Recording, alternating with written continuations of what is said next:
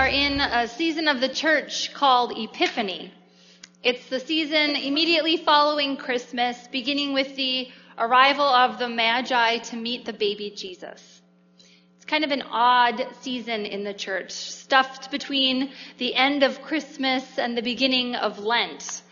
And it's easy to overlook it as we all try to recover from the holidays, traveling and overeating and an abundance of family and kids all hyped up on Santa and presents and cookies. But Epiphany is an important season in the church because it's filled with the first moments of Jesus' time on earth. And Epiphany is all about call and response. Over and over again, the scripture lessons we hear in this church season are about people hearing a call, responding, and then usually we get some sort of unexpected moment. Right? The Magi saw a star, they followed it, their response was following it. They expected a king in the castle, and instead they found a baby in a normal, everyday home. Last week we heard about Jesus being baptized in the River Jordan by John. The skies were opened, God spoke words of claiming and love onto Jesus, and to those gathered around, that was a very unexpected moment. And then we come to today, where the readings again are about this call of God and the response of those who hear it. Now first we heard the lovely and somewhat familiar story of the call of young Samuel. Notice how the scene was set with the words, "The word of the Lord was rare in those days, and visions were not widespread." So there was not really an expectation that God was speaking. And when God did speak, if God were to speak, it certainly wasn't going to be to this young boy, Samuel. Samuel was a helper of the high priest, Eli. Samuel was actually a servant. He had been given to the temple priest as payment for a debt his family could not pay. He was definitely not the one you would expect God to talk to. And the story in front of us today is Samuel missing over and over again the call of God because he doesn't expect it to come to him either. He thinks it's Eli, and Eli is also missing the call of God to Samuel because he doesn't expect Samuel to be the one God is speaking to also. It takes Eli 3 times of being woken up by Samuel before it breaks into his skull that God is calling. And notice how we have this nice language of go lie down, go lie down, go lie down. But you know he's saying, go back to sleep, Samuel. Stop waking me up. Go back to sleep. It's not me. And in this story, there's this moment that's not necessarily about the call, but the response to the call. Eli tells Samuel to say, "Speak, Lord, for your servant is listening." There's a distinction made between hearing and listening that is super important to our stories today. And then we have our gospel readings where we see Jesus coming into Galilee, calling disciples, and coming upon Nathanael.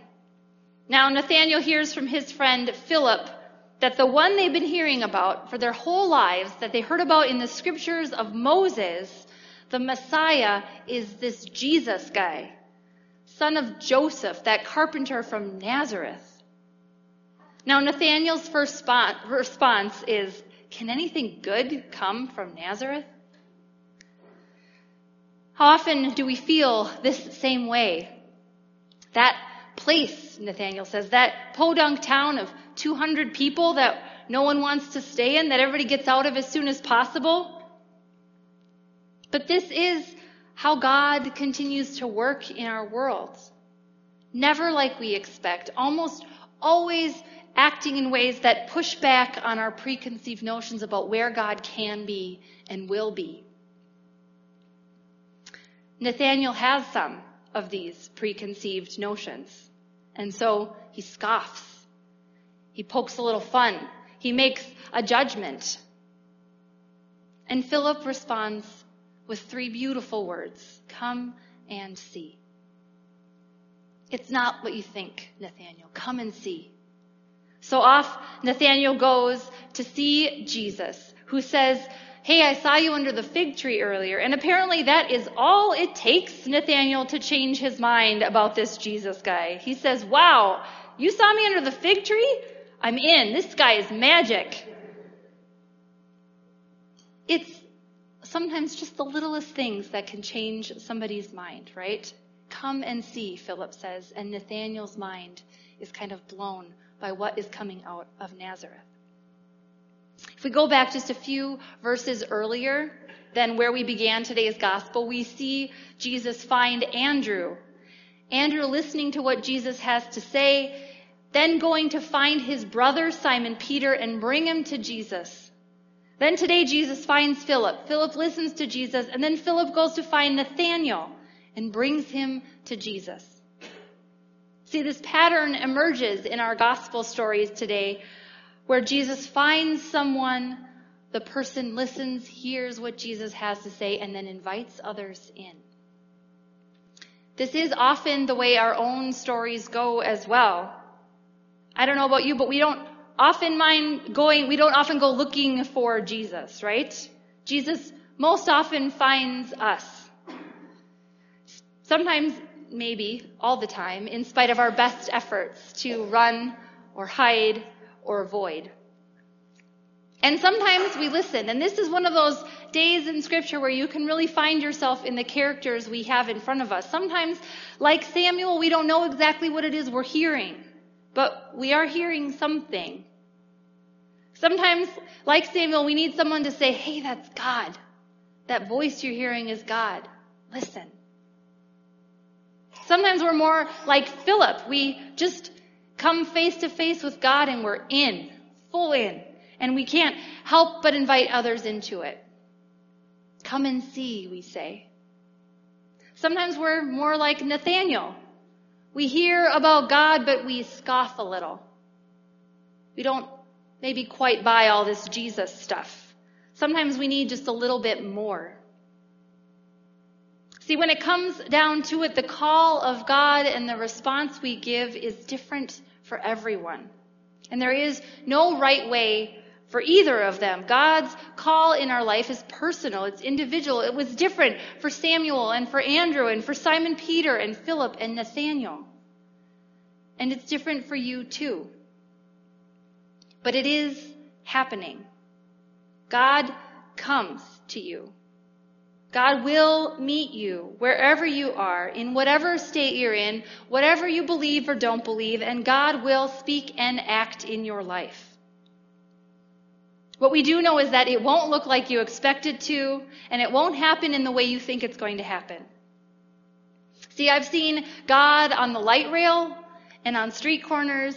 I've seen God in church and on the internet, yes, even on Twitter. I've heard God speak through my goofy, precocious daughter and in angry words spoken in grief and lament in my office. Just this past Monday, I was at the cemetery after the funeral I did here for Ellen Levang, and a complete stranger who worked at Washburn McGreevy asked if he could pray for me as we slowly walked the 15 feet or so between the car and the burial site. It could have gone either way, right? That could have been a bad thing. It could have been kind of weird and awkward. And instead it was seriously the most beautiful moment of my whole week last week. These 15 steps we made in front of a casket where this man I didn't know prayed for me and the family we were walking with. You have heard me say it before. You have heard Pastor Chad say it. You'll hear it on the video. You will not hear it. You will not tire of hearing it. We will not tire of saying it. God always breaks into this world. Always, always breaking in. Always. And each time God breaks into this world, each time God speaks and acts in our world is a call. We need to name it for what it is. When God breaks into this world, it is a call. It is a call to you, a call to action, a call to love, a call to follow, a call to see and hear and listen. And each of these moments where God breaks in happens to all of us, We all receive these moments where God breaks in. We all have moments of God's action and call in our lives. And sometimes we're not expecting it, so we miss it. Or sometimes we don't believe it, so we just kind of go on our own way. But God is there, always breaking in. And God's presence in your life, the way God shows up for you, matters. In all the various and unique ways it happens, it matters. It matters to me, and it matters to the person sitting next to you, and it matters to this community of faith and to the whole world. We need your story. Author Nish Wyseth has a little video about this same thing.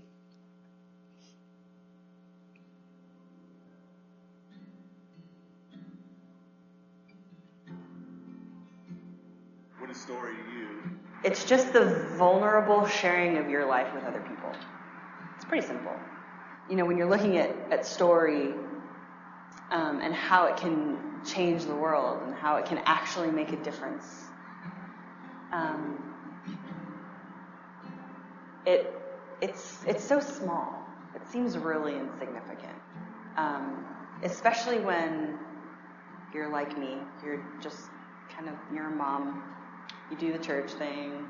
You host a house church. You're in a small group. You have your friends, and you wipe butts all day, right? A lot of diapers, and dishes, and laundry, and just the mundane, just the everyday stuff. Like, how is that going to change anything?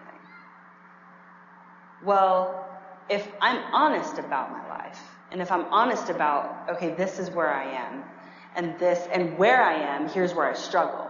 Here's where I find joy. Here's where God works. Here, all of those things. If I'm honest about that first, and then I share it with someone else, the chance is that someone else will say, oh, me too. And then all of a sudden the world's not so small. And all of a sudden things aren't so insignificant. And it's those small acts of honesty and those small acts of vulnerability that open up the door for relationship. They open up the door for community. They open up the door for personal transformation between people. And the minute that we start seeing that as small and not changing the world, we are in big trouble. Because just that one person being impacted by something that you have been through in your life, and that impactful moment then produces change, produces fruit, produces transformation, restoration, resurrection. Zeppelin moment. The minute that it produces that is the minute that the kingdom of God breaks through on earth, and that little piece is a small change in the world. Or it's big. Or it's big.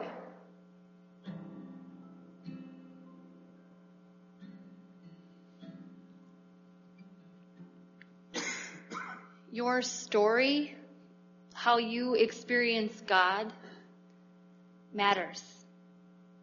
And the reason why is because it helps those who hear it learn more about God.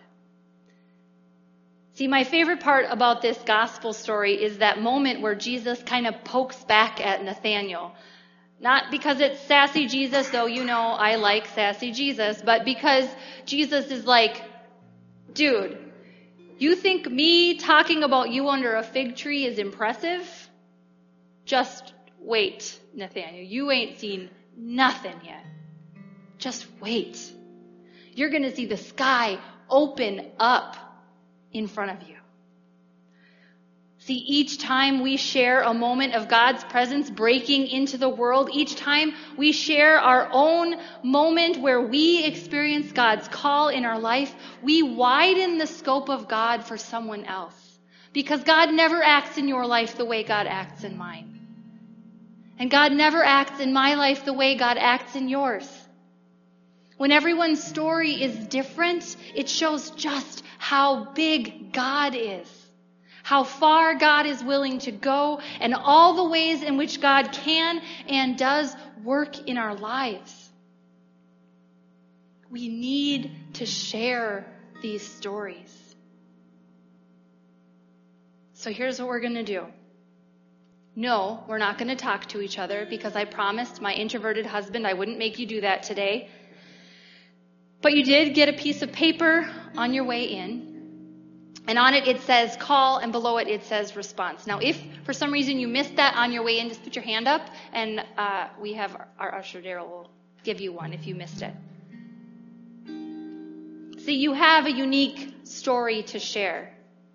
A story of call, where God broke in and acted in your life, where you had this moment where you felt like, I have a joy or a sorrow, but God met me in it.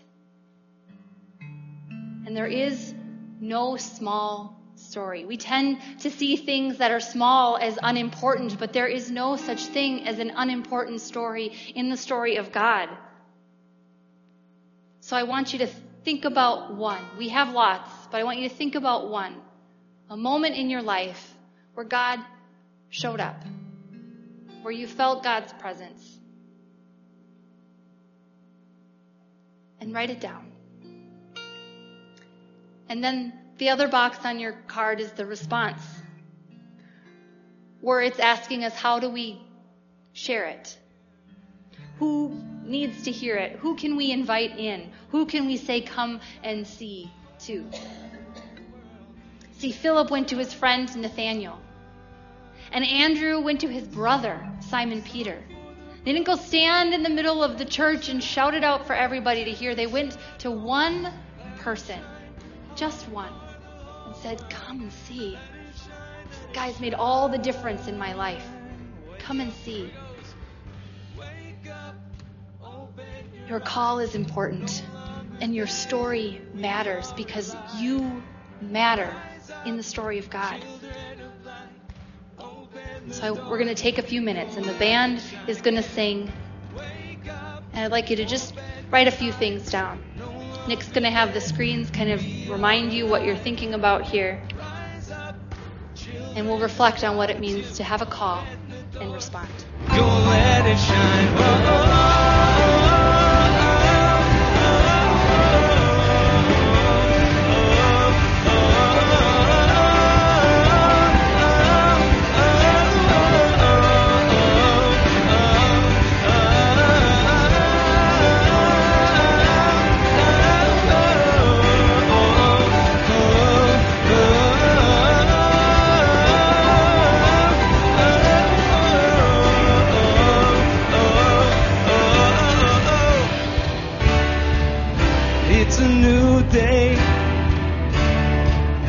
Everything changed when your love came into the darkness. You sent the light of the sun.